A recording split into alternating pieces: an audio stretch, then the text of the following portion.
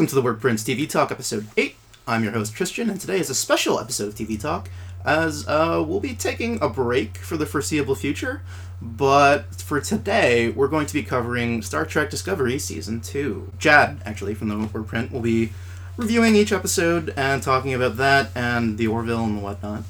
With me today is Jad himself. Hey, how's it going? And Shimmy. Yo, yo. Yeah. Alright guys, let's get started. Dude, what a series... Not a series. It could have been a series finale, but what an amazing season finale. Honestly, in a way, it felt like a series finale. Like, just the way that it was so final. They effectively killed off, like you said, half the show. And now the Enterprise is going off on this new adventure. It feels like that's going to be the show now. So in a way, it feels like a new beginning. Absolutely. It's very weird. So for those of you guys who might be tuning in right now, the season... I keep saying series finale, but the season finale of Season 2 of Discovery just finished up. Do you want to give a really quick recap on what happened? If you guys haven't seen it, they literally killed off most of the crew. Yeah. Completely. And killed off in quotation marks, I would say.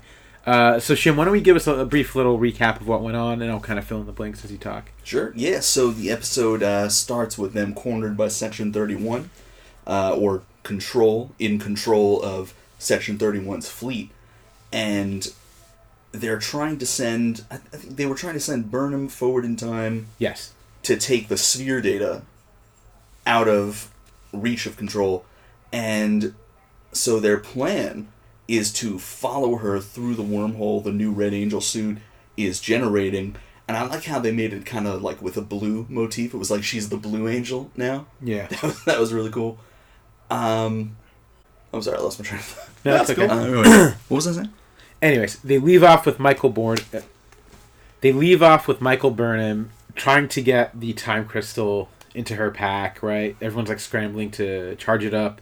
Tig Notaro's character, Reno, had like found a way to charge it up, but there's only enough energy to kind of open up the wormhole and take her and the Discovery fleet, or the ship rather, into the future, right? So a massive, massive battle ensues. Yep, with a bunch of Starfleet like shuttles and fighters, which we've never seen before. Yes, it's drones. It's the first time we have an example of drone technology being used heavily in warfare within a Star Trek series. Which is amazing because we never got to see like a real just space battle, dogfight, Star Wars style before. Yeah. You know? So as somebody who doesn't watch the show, that was intense. Is this normally like that? Like with the crazy, because that was huge. I've watched the original series and a few episodes of the Next Gen, but this was hardcore, like the craziest space fight I've ever seen. First off, you're missing out. You got to watch Next Gen to its completion, including DS9. Okay. And skip the other ones in between. Skip Voyager. Skip Voyager and skip Enterprise. Maybe do Voyager. Maybe. Very particular, but okay. Yeah, but no, I would say do Voyager, but for completion. For completion's sake. But don't do Enterprise. It's absolutely terrible. Regardless of that, though, that's actually one of the biggest critiques of Star Trek, I think, that it's not as action-packed, right? Oh, yeah. It's more focused on kind of like the pseudo-technology that they're coming up with, kind of like this fantastical technology. Yeah. They're always talking about, like, different philosophical predicaments that they find themselves within, too. It's usually, like, heavy on character analysis, which is, I think, another critique of Discovery in general. It's very much focused on one character as opposed to an ensemble cast. So it's normally not this intense. I think the last time we had this much intensity would probably be Enterprise, but I think in terms of quality, DS9. DS9 definitely, with the Dominion War. I mean, Enterprise kind of approached this level with the whole Xindi War arc in Season 3, but it's still, like, the space battles themselves weren't quite as, modernized and sleek. And so you didn't really have that effect of really cluttered, close combat warfare. You know? So, massive battle ensues, right? And this show is not afraid of killing off people, as we learned with the episode where they killed off Lieutenant Ariam. And they definitely do it in this one. We get an example of Michael Burnham and also Reno touching the time crystals. And then they get a vision of what's going to happen, kind of like this total destruction of some sort where everyone's going to get killed off and stuff. So they decide to use that to their advantage to prevent that from happening. One thing that happened in the vision was that a photon torpedo breached the hull of the Enterprise. and it was projected to blow up and kind of destroy the Enterprise as is. However, due to the Admiral, Kate, she sacrifices her life in kind of a last-minute decision, also saving the crew of the Enterprise in that result, and she's kind of like the first big casualty of that war, right? And it was cool to see an Admiral do something. They're mostly in the shadows on the other treks. Yeah, she's definitely a frontline type of person, which is great. And it's also a shame to see that character go, because she was so strong. She really helped... she kind of gave that structure, I think, to the different she was like the Federation equivalent of a parent to a lot of the characters. But a very involved parent in a good way. Exactly. And having that dynamic have been established so firmly throughout the run of the show, and then having her have that moment of martyrdom, in a way, was very refreshing to see. Absolutely. Yeah. Okay, so massive battle ensues. Captain Leland, who's now Control, enters the Discovery ship. And then we have Giorgio and the security officer. I forgot her name. Non? Yeah, I think so. Commander Non? Maybe. I don't know. I'm just going to go with that assumption. You guys can Wikipedia that later. It's a name. It begins with N. Yeah. And watch it not be. I'm going to bring this up now. Yeah, so she... So at this point, Control gets locked up in Discovery. It seems like they have everything under control, no pun intended. And then Burnham, jeez.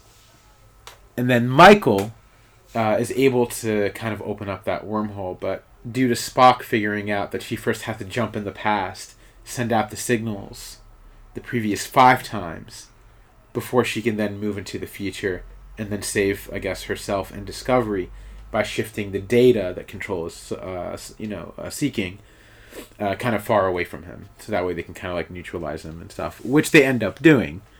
And that's kind of the biggest question, I think, about this thing is, did they actually kill off these characters? Because as Burnham was able to go into the future and they watched Discovery kind of enter that wormhole to go 960 years into the future from where they're located, they have this kind of extra ending, right? This epilogue, if you will, where they're being interviewed by Starfleet and everyone is giving, the same testimony that they watched Discovery get blown up. And, dudes, all the characters were on the ship.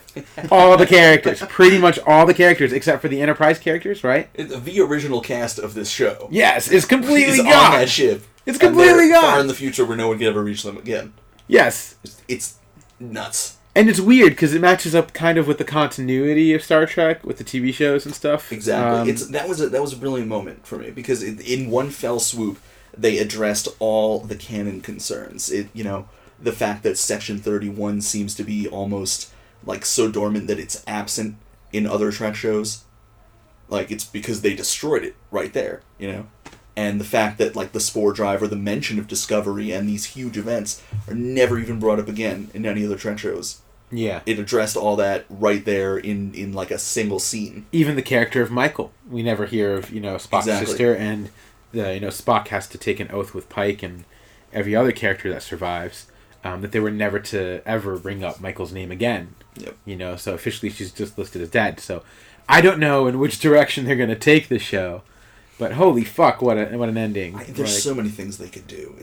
I'm just so pumped to see what they end up doing. Because they could, you were saying before, Christian, that, they could easily do a storyline where they go deep into the future and follow Discovery and follow them almost like in a Voyager kind of way, navigating this insanely alien terrain that is 9 centuries from their current timeline. Yeah. Or, that ending shot, with the crew of the Enterprise looking forward into So let's talk about the ending of the epilogue. Yeah. So yeah, in the ending of the epilogue, you have the 7th signal appear, right? So you have 5 signals up into the series finale, up into the season finale, right? And then you have the 6th signal, which is Burnham leading everyone to the wormhole, right? The crew of Discovery and herself through that. And then she kind of promises Spock that she's going to send out a 7th signal. We don't know how this works. I can't wrap my mind around it. But at the end of the epilogue, Spock, comes aboard the Enterprise in this traditional blue uniform, clean shaven. He doesn't have that mirror look anymore. And he's told by Pike and the crew that they found the seventh signal. And they kind of were like, oh, hey, do you want to go visit this moon? And they're like, we already did. They're like, oh, we'll do nothing then. Let's just go towards the signal, all right? So there's a chance they might bring them all back, which I hope they do, because I really want to see Captain Saru. Yeah. And I really love the that chemistry. That was the one thing I felt like, I got cheated by, was like not being able to see Captain Saru before he leaves the show. And they hinted on that in the previous episode. Yeah. They knew about that, too, where Pike was clearly going to assign him to be the captain. But he was just like, no, we can talk about this later. But there is no later. There is no later. Because they're gone! Because they're dead! Maybe! I don't think they're fully dead. I hope they're not fully dead. I hope they come back. One of the best parts of this is just the endless amount of speculation that, as a fan, you can go through with that kind of ending. There are so many different directions they can take it, and it's just mind-blowing. Like, this is all anybody's going to talk about until the next season airs.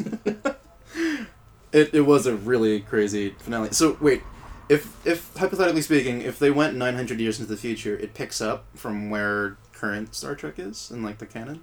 Or no? Well, this is about... Discovery is, I think, about 100 years... Well, it's 10 years before the original series. Yeah. And about 200, I think, years from Next Gen, right? Did you say 100 years? Is it 100 years from Next Gen? From Next Gen, maybe. Yeah. Well, it's 10 years before the original series. Yes, 10 years before the original series. So, is there any sort of universe in the Star Trek canon 900 years in the future set already, or no? This would be entirely new territory. I mean, that was something that they kind of explored in Enterprise. Okay.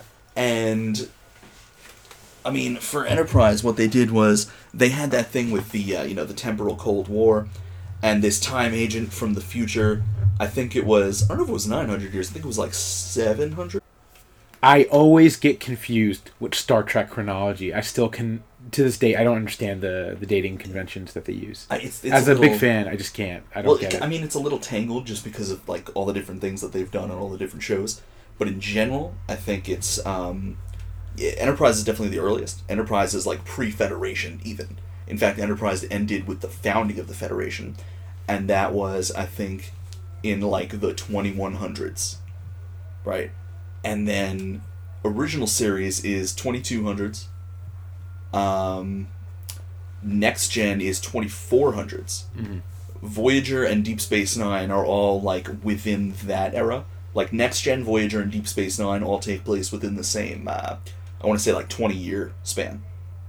Okay, that makes sense. Yeah. So Discovery being 10 years before the original series is, I mean, just kind of in this really interesting point where it's, it's the beginning of the Federation still, and it fits in with that Wild West tone that original series kind of had. It's because they're in the context of a war, right? Exactly. I mean, so one thing to keep in mind is that the Klingons of the Federation have been warring for over a decade, but they're not necessarily warring every single time. And one thing that we see in this episode, which is really cool, is that the Klingons actually ally with that was such a cool part. With the Discovery and the Enterprise. Yeah, so Ash Tyler escapes. escapes. He says he's not going to join Michael on her plan, says goodbye to her. They have this really intense makeout session.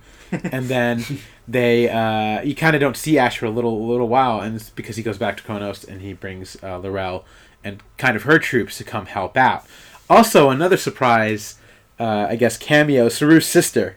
Yeah. Which is so weird. She learned how to... Yeah, that was... I mean, it was a little out of nowhere for that particular subplot.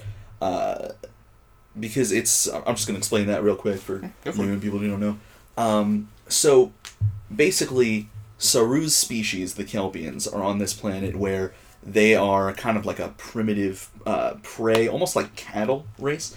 And they're sentient, but they're, sort of kept down by this other race, the Ba'ul, who kind of farm them. And there's a whole detailed history behind that they get into, which is actually very interesting. In short, basically, the Kelpians, Saru's race, the prey race, have an evolution they go through where they become just nasty, super strong beings. And the Ba'ul were originally their prey. And so the Ba'ul developed superior technology, turned it around on them. So they did this really cool episode where they go back to that planet, and Saru and the Federation help the two species realize that they can coexist. He teaches his fellow Kelpians about their evolution, and they and the Ba'ul start kind of like inching towards peace. But it was a little jarring in this episode, in the series finale, when Saru's sister and a bunch of other Kelpians just show up piloting Ba'ul ships to help out. Because we didn't really get to see that development. A signal was sent off around her area, though, right? Yeah, but I think that was the signal that that guided Discovery to their planet in order to start that, growing peace. Yeah. So it affected the decision of Saru's sister to kind of mobilize her people with the Ba'ul. All right, so I want to talk a little bit Easter eggs. It's not quite an Easter eggs, but they make references to 2 short treks within this episode. One being the one with Tilly and how she meets Poe, the empress or the queen of this one planet. They bring her back as a character, and she's really essential in the episode since she kind of knows how to work the technology and create the suit that Burnham's mother had once developed and stuff like that. So that was really cool seeing her. She helps create the Blue Angel. She does, yeah, right? She helps create the Blue Angel. So that was really neat, kind of seeing her character come back to that and how they're kind of tying in all the different short treks. As we know, they also did the same thing with Saru, but in a previous episode in this season. Yeah. The third short trek is the one where Discovery is in the future. That was really something cool. Like 3,000 years in the future or whatever. So I'm really curious if this episode, this quote-unquote series finale, if you will, is tied into that short trek. If this really is the end of Discovery as we know it, It'd be cool if when Discovery goes forward, it's in that timeline. See, that's what I thought was happening. But again, I'm so not. Got up and just like, oh, okay. Yeah, rather than just sticking to the previous one. So that could be really neat. And it can hint at this short trek, which essentially shows you a very empty Discovery with a space traveler who happens to stumble upon it and kind of spend some time living his life on the ship, that's just totally abandoned. So... And it raises some really interesting plot points for next season, because in that short trek, the guy who stumbles upon Discovery, he discovers Discovery. It's amazing. He is running from a species he calls the Vidrash, which the writers of that short trek actually confirmed to be like kind of a over time evolution of the word Federation. So it's interesting to see if they'll go into this sort of savage future where the Federation has kind of devolved into like a primitive Klingon sort of, just straight up warrior race. And they're the bad guys now. And Discovery has to kind of, manage its way around that. That would really keep in tone with the rest of the series. Yeah. The previous 2 seasons. Because it is definitely the darkest of the treks. I would say. Definitely. Not counting any of the movies. So that would be pretty cool to see. Even counting the movies, really? Maybe, I don't know. Kind of. I don't know. I'm just not counting the movies. I would say that... I feel that. First Contact was pretty dark. In a different way. But. Yeah, I feel like that's the only, original movie that really felt dark. What about the one with the whales? Wasn't there like a Save the Whales? Oh, that's the 4th Star Trek movie. That's phenomenal. That's the opposite of dark. Seeing Spock as a hippie, that was... Oh, man. Brilliant, man. That is my childhood. Where are the nuclear vessels? It's fucking classic, man. Yeah. Fucking classic. Oh, man. But yeah, so really intense. I don't know how they're going to take the show on. Yeah. So, okay, you would want to see that. That would be pretty cool. I would love to see another Discovery, too. Yeah. They can do, they would be able to set up, kind of concurrent timelines where they're in the established timeline with Discovery 2.0, it's a new ship, it's having its own adventures, and Discovery in the future. That could be neat. Navigating that fucking ferocious warhammer terrain, crews. 2 separate crews and 2 separate storylines. I don't think that would work. I don't know. It's it'd be cool to Generations thing that would be cool to see. I doubt they'll do it, but I don't know. That's my fantasy for season 3. Which could be really neat. So maybe we can get that Voyager series we all deserve. Exactly. A better Voyager. A Voyager for the people. A Voyager that will not ruin the Borg and betray you by ruining Trek for you for 3 years.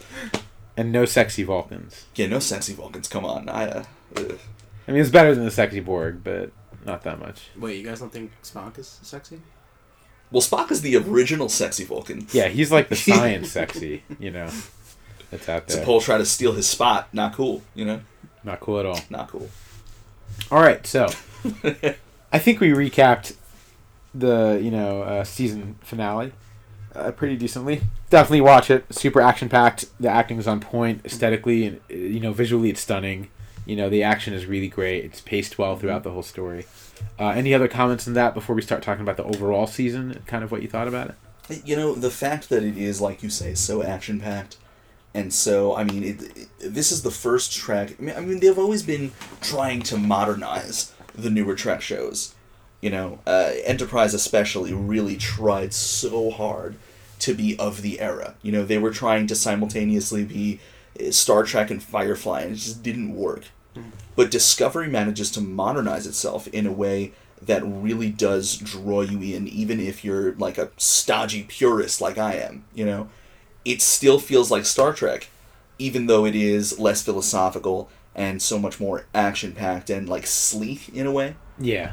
That, I don't know how they did that, but I think that sold me. I think they're also trying to get a wider appeal for Star definitely. Trek and just, Yeah. it's part of that movement to reboot the entire franchise. Exactly. So, as a result of that, you are going to get a lot less philosophy and stuff. But, they still managed to pack it in there.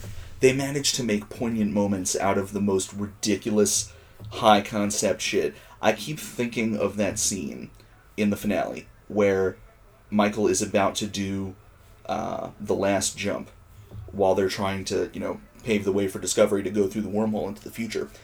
And she has this moment of realization that she's about to leave literally existence as she knows it behind. Mm-hmm. And there's time for this like really heartfelt brother-sister conversation between her and Spock.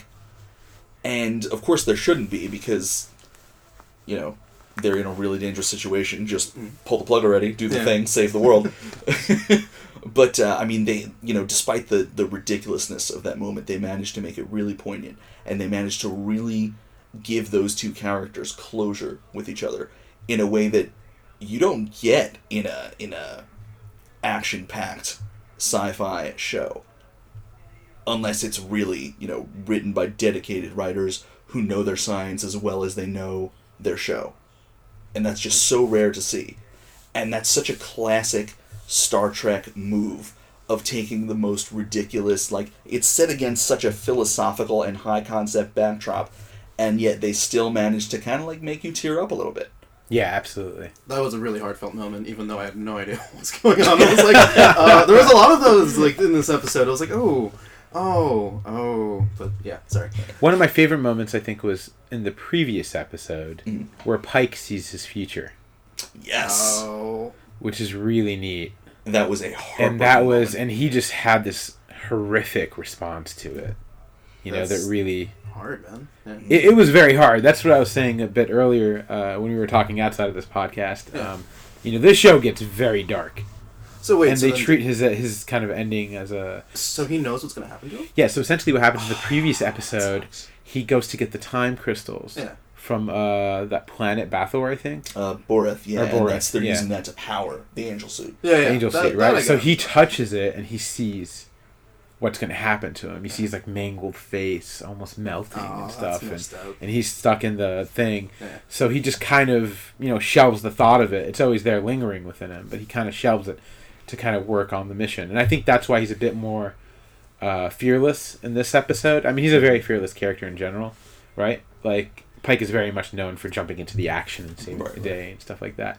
But you can tell when he goes down to the missile, right? So at this point in the episode of the season finale, you have the missile that's lodged into the Enterprise's hull. Admiral Kate is just can't do anything about it, and she realizes that the only way to kind of save the rest of the ship is to pull the manual lever, kind of closing the door, containing the explosion and stuff like that. And Pike is like, well, I saw my future. If that's my future, then I'm not gonna die here. So maybe I just won't leave this place. And she's like, "You're an idiot." Yeah. She's like, "Just leave." Yeah. You know, and he kind of does that. You know, he tries to take her place, but she doesn't have it, and you kind of get that moment. Yeah. Very, very beautiful heartfelt moment. And it really expresses the character very well because, like you said, he's been presented this entire season as just this bullheaded, old school military dude who's like, I'm gonna get the job done no matter what, even if I know what's gonna happen to me. And now he's in a situation, you take a character like that and you put him in a situation where he knows how he's gonna die, and he knows that it's not here, but he's also smart enough to realize if he does stay here, he will die, and that other future won't happen. But he's still considering it because he's like, well, but I could save the world, And that moment where she looks at me, she's like, "You're a dumbass. Leave. Go live your life. I'm fine here." Yeah. That was amazing. So good. And definitely a shift from the traditional Star Trek depiction, as we said, of animals and stuff. Oh, yeah. All right, so Season 2, better than Season 1? About the same or worse? That's a tough question. I think the show kind of found its footing a little bit more in Season 2 in terms of, how we were talking about before, how Star Trek has always been traditionally a very ensemble-focused show. And Season 1 felt very much like, the Michael Burnham show. She was the main character. And she still felt like a main character very much this season, which I don't mind because she's an awesome character. But, it didn't quite feel like Star Trek yet when she was the main character. And even though the focus is very much still on her this season, they managed to bring the other characters to the forefront a lot more. Even characters who had only been introduced this season. I mean, they got an amazing ending for Pike, like we were just talking about, even though he only signed on in episode 1 of this past season. So he's only been in 14 episodes, and he already, touched our hearts as a character. And it's amazing that they can do that, and it shows that they are ready to really move into an ensemble-focused next season. Absolutely, and that's something I'm very excited for. And I get maybe, assuming we're going to get back all the actors and the characters, right? I don't see a reason why not. But at the same time, you have some big names, right? There's some very Michelle big Yeoh, names, and she's also working on a different show. Doug Jones, any movie deal I think would steer him away from the show. I'm surprised that he even went down the TV route. I mean, he's still Avengers, right? What's that? Doug Jones is in the Avengers? No. Am I thinking of somebody else? The Avengers? No, I don't think he's in the Avengers. No, he's not in the Avengers. Who's Jones in? I'm trying to remember. Yeah. Doug Jones was in The Shape of Water. Yes. He's also in that other Del Toro flick, Hellboy. Oh, okay. And in Pan's Labyrinth. Was he in Pan's Labyrinth? I don't think so. Yeah, he was the Pale Man, wasn't he? Oh. The guy with the eyes on his hands? Let me double check. No, I don't think so. While Christian looks that up. So you think it's a bit better, I guess, because they shift to a more ensemble style. I mean, yeah, it's better in terms of the representation of its characters and the way it lets everyone have breathing room and everyone feels like a real character this season. Even, I mean, what they did with Ariam, especially, she was kind of a bit character. And then they managed to give her an arc this season, even though she died halfway through the season. Yeah. So that's one of those things that really shows that they can do an ensemble very well, and I think they're gonna, move more towards that in the next season, which is gonna be really cool to see. But season 1, for me, this is very much a matter of taste. But I preferred a good old Klingon-centric storyline. Okay. Yeah. I would definitely love to see more of the Klingon. I was kind of upset we didn't so much in this season. You kind of did a little bit, with L'Rell's story and Ash. I mean, as much as they needed to be there, yeah. Yeah. I really love the way they fleshed out the L'Rell-Ash storyline, because that was just such a mind-blower in the first season. Like, I don't want to give spoilers, but... Oh, no, this is a spoiler, every episode of TV Talk is... it's all spoilers. Everyone should know. Yeah. Like, if you haven't seen this and you listen to it, I'm sorry, but everyone is dead. Yeah. And also, they killed off everyone. This is number 8. By now, if you're listening, you have to know that there's spoilers. I don't even know why I asked that. Never mind. I'm going to spoil the shit out of all this. Yeah, go for it. Paul Bettany is Vision in Avengers. Yes. And for some reason, I always get him and Doug Jones. I mean, British white people look alike. They're the guys who also do really the makeup. tall And they do the makeup crazy thing. Yeah, so I I always get them mixed up. Anyway. They're like Sorry. those two guys who are just always, like, you can't even tell it's them. Yeah. Who is an Andy Serkis, who does Gollum. We know when it's Serkis. What did you think of Ariam's replacement? I think it's played by the same actor. I can't think of her name. Hannah Cheeseman or something like that? A replacement? Yes. So they replaced I did not Ariam. even notice that she was replaced. Wait. Oh, you didn't notice that? They replaced No, Ariam. oh my They God. had that whole awkward scene where this, very pretty blonde lady walks on stage and everyone's like giving her, the stink eye. And then Captain Pike's like, "Oh, welcome aboard, Lieutenant blah, blah, blah." No name. Oh my God, yes, I do remember that. Yeah. Oh, wow. Well, I mean, we just watched it, so. Yeah, oh, okay. And she popped up in that one scene in the infirmary where she's like, "Tilly, get out of here." Wow. Yeah. I did not even notice that. That's crazy. Yeah. So that was pretty interesting. And maybe she'll have a bigger part in the next season, too. Maybe. Yeah, Could that be the voyage home? I don't know. Discuss. Discuss in the comments. Should whales be involved? Whales in the future? Whales in space. The future Federation, the evil Federation, uses attacking space whales. Yeah. 950 years in the future. So we know that the ship itself is going to survive because of that short trek, which goes even further in time. Yeah. And it's going to be a sentient ship. Doesn't that remind you of Farscape? Yeah, a little bit. A lot of shows have done that, and it's always very interesting to see. I feel like every sci-fi show has at one point done an episode where one character finds themselves in the far, far future on the ship, and it's still in perfect condition, and they have to figure out how to get back and, what to do about this future. And it's interesting that Discovery got theirs out of the way with a short trek that I didn't even see until yesterday. So... I saw this when it came out, man. I'm just addicted to the show. They got to make more of it. I don't know what's going to happen. This is weird. It's a really great cliffhanger to leave off of. Yeah, very good cliffhanger. Absolutely. And it's the rare cliffhanger that doesn't feel like, oh, come on, a cliffhanger now? Yeah. Like, even though this finale was so fucking tense, Yeah. and just, I was on the edge of my seat the whole time, which few other Star Treks... So one thing...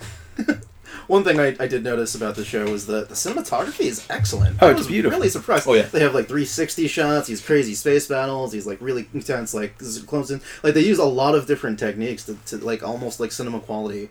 I was very surprised, and I guess not expecting that. Yeah. It's absolutely gorgeous. Yeah. Everything down to the set design, the costume design. Yeah. It definitely makes you feel that you're, within the show itself. It's really immersive. Definitely, and just the angles and the shots they use. I mean, especially that one scene in this episode where Leland as Control and Michelle Yeoh and Commander Nunn, I think, are in the hallway while the gravity's failing.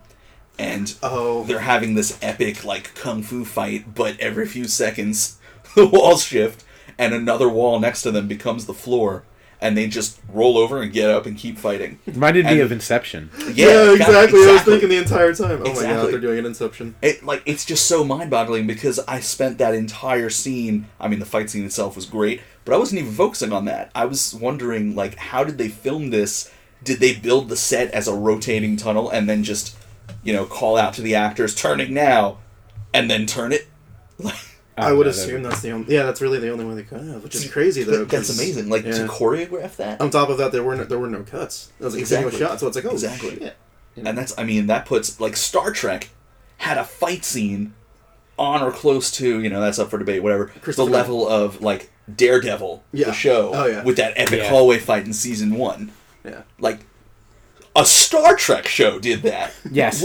I was not expecting that. I would never expect that on Star Trek. Yeah. And yet it still felt like Star Trek. Yes. That's why I love this show. Absolutely. Same. I absolutely adore this show. I think it's probably one of my favorites. Really? I think it's beat out, I'd agree with that. Maybe TNG and then... I mean, I think TNG is most people's favorites. Yeah. I'm also going through TNG right now, and definitely some episodes are not as great as there's a lot of filler within it. Yeah, there's a lot of filler. But it's a solid show.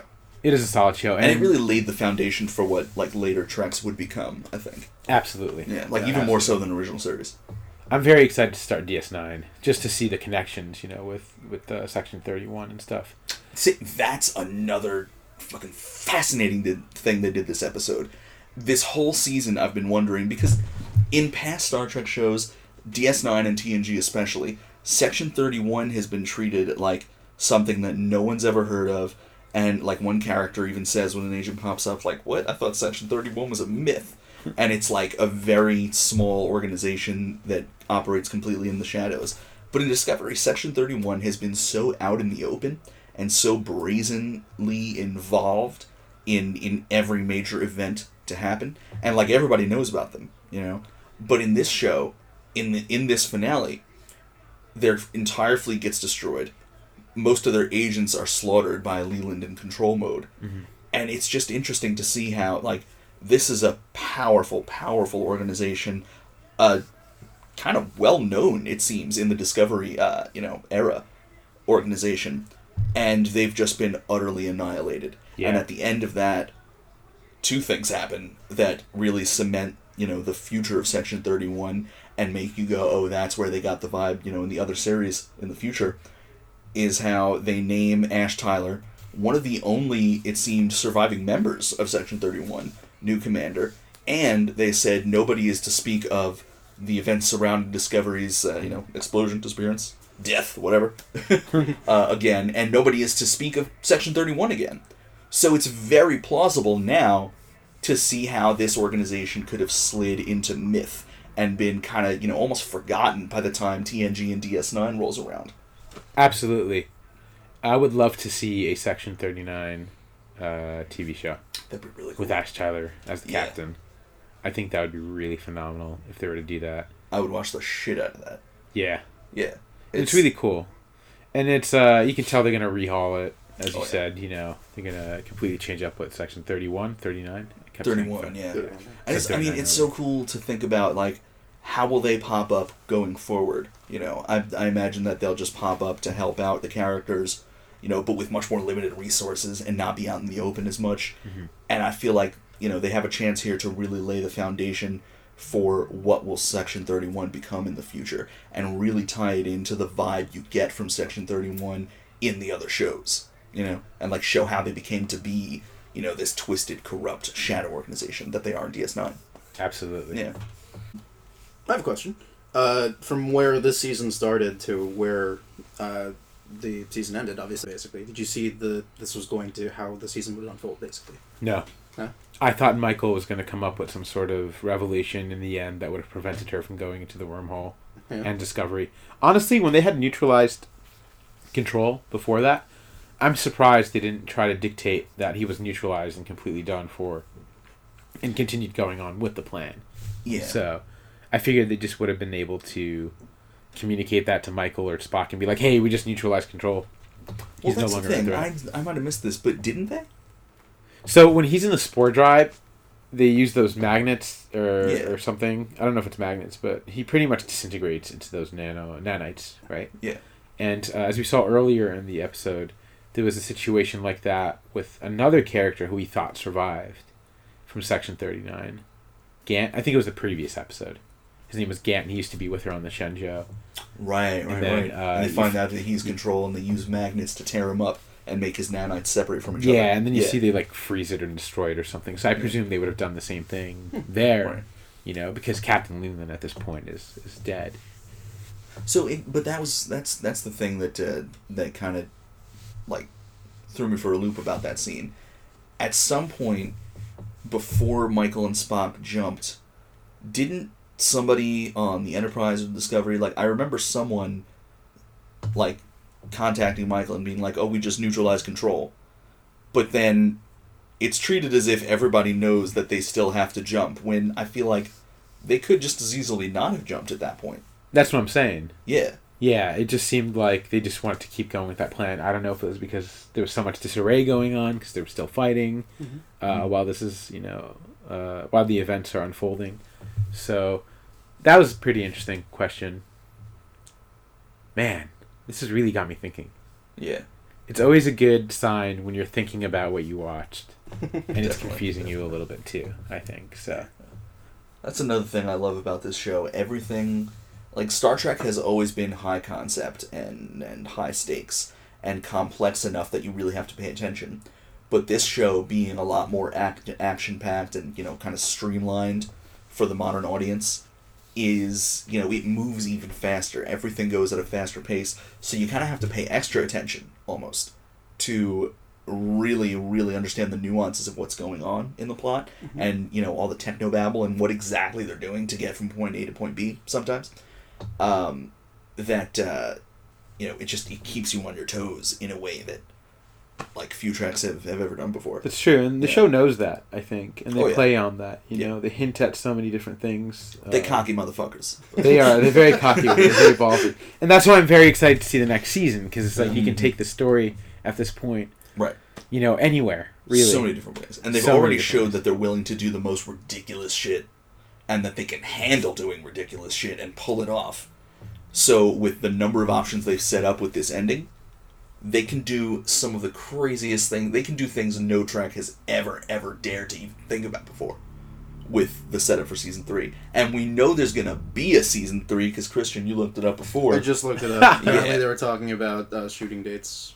Did they say any of the actors are returning? I literally only just Google searched it right when we hit. Look that up, Christian. We can look that up right now. Yes. Because if the actors have signed contracts again, that means they're coming back, right? That's like the spoiler, I think, with Marvel and the Avengers is, they're still under contract. But which means that they are bound to reappear next season, and they're bound to have some interesting plotline involving them.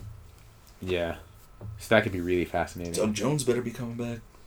Screen Rant, 8 hours ago, mentioned... Ooh, okay.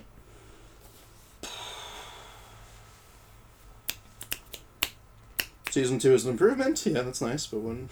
it's here somewhere. We know... It has been renewed for Season 3, so there you go. That's it. We don't know if any of the actors are coming back, or... Second season was a massive success by their standards, so that's a good sign. Any mention of, like, set photo leaks or anything juicy? Yeah, man. Give us those dirt. Give us that Section 31 info. Give us them deets. Give us the clearance, yo. I'm like a 5-level clearance. Give with that gossip. It's a commando. We need to know everything. Bro. Oh, yeah, nothing. Okay. Oh, man. All right. I think we've hit a good natural end to this podcast. Thank you for listening. I know it's a little kind of disorganized, but we're super freaking excited because we just watched this. It's fine. Conversational stuff is great, guys. Thank you. I think you both did a great job. And we want to know what you think. I think more importantly, right? Are they dead? Yeah. Are they just gone and trapped in another situation? Are we going to see them again? Let us know. Comment. Share it on the social media. Anything. Social media. Send us fan theories and conspiracy theories. Oh, yeah. And then, as we mentioned at the beginning, Jad will be doing these Star Trek podcasts. Yes. He'll be covering also the Orville and what was the other one? So far, just the Orville and Star Trek. Okay. But I want to do sci-fi. So if you guys are interested in a sci-fi podcast, that doesn't necessarily have to be just about TV shows. Could be about movies, books, comics, whatever. Let me know. Send us that info. Tag me at Jad Kaado. JADKAADO. Yeah. All right. So, final thoughts for Goodsies, mostly. Yeah. Excellent season. It's totally Trek to the heart. The acting is phenomenal. The script is phenomenal. Really keeps you on your toes and guessing what's going to go on. If you're a Star Trek fan in any way, shape, or form, give this show a try. Okay, first and second season are top notch. I give it an A, maybe an A+. Top 10 show, top 10 cast, top 10 writing for this particular TV era. If you love Star Trek, it's gonna have something for you. Even if you're annoyed by how fast paced or how new it is, give it a try. It's amazing. As somebody who's only watched one episode and it being the season 2 season finale. It was really good. It's really good. So on this break that you're taking, you definitely should watch the first 2 seasons. I've only seen the original series to watch TV. Yeah, exactly. Because I'm not trying to do other important work. It's really a big shift away from the original series, but they tie into it a lot, and they all. But I actually really like the original series. It's great. I just have to watch all of them. And that's TV Talk Episode 8. This is Christian. You can follow me on the Workprint, obviously, and also on XNAngelus on Instagram, XN_Angelus on Twitter, and Christian Angelus on Facebook. Chad? I'm Jad. I'm going to start writing for the Workprint soon. Look out for my articles. You can follow me on @JadKaado, JADKAADO, on all the social media types. Jad Kaado LLC. Yeah. Do you have anything? Stardate 2348. No, And this is Shimmy. Shimmy, where can we find you? Nowhere. That's totally fine. He's part of Section 31. But he may or may not appear on these podcasts, so we'll see. Yeah. I'm actually Control, so. He's Control. He's just Control. But yeah. Leland Escape. I'll jump back here. Dude, what about Lorca Prime?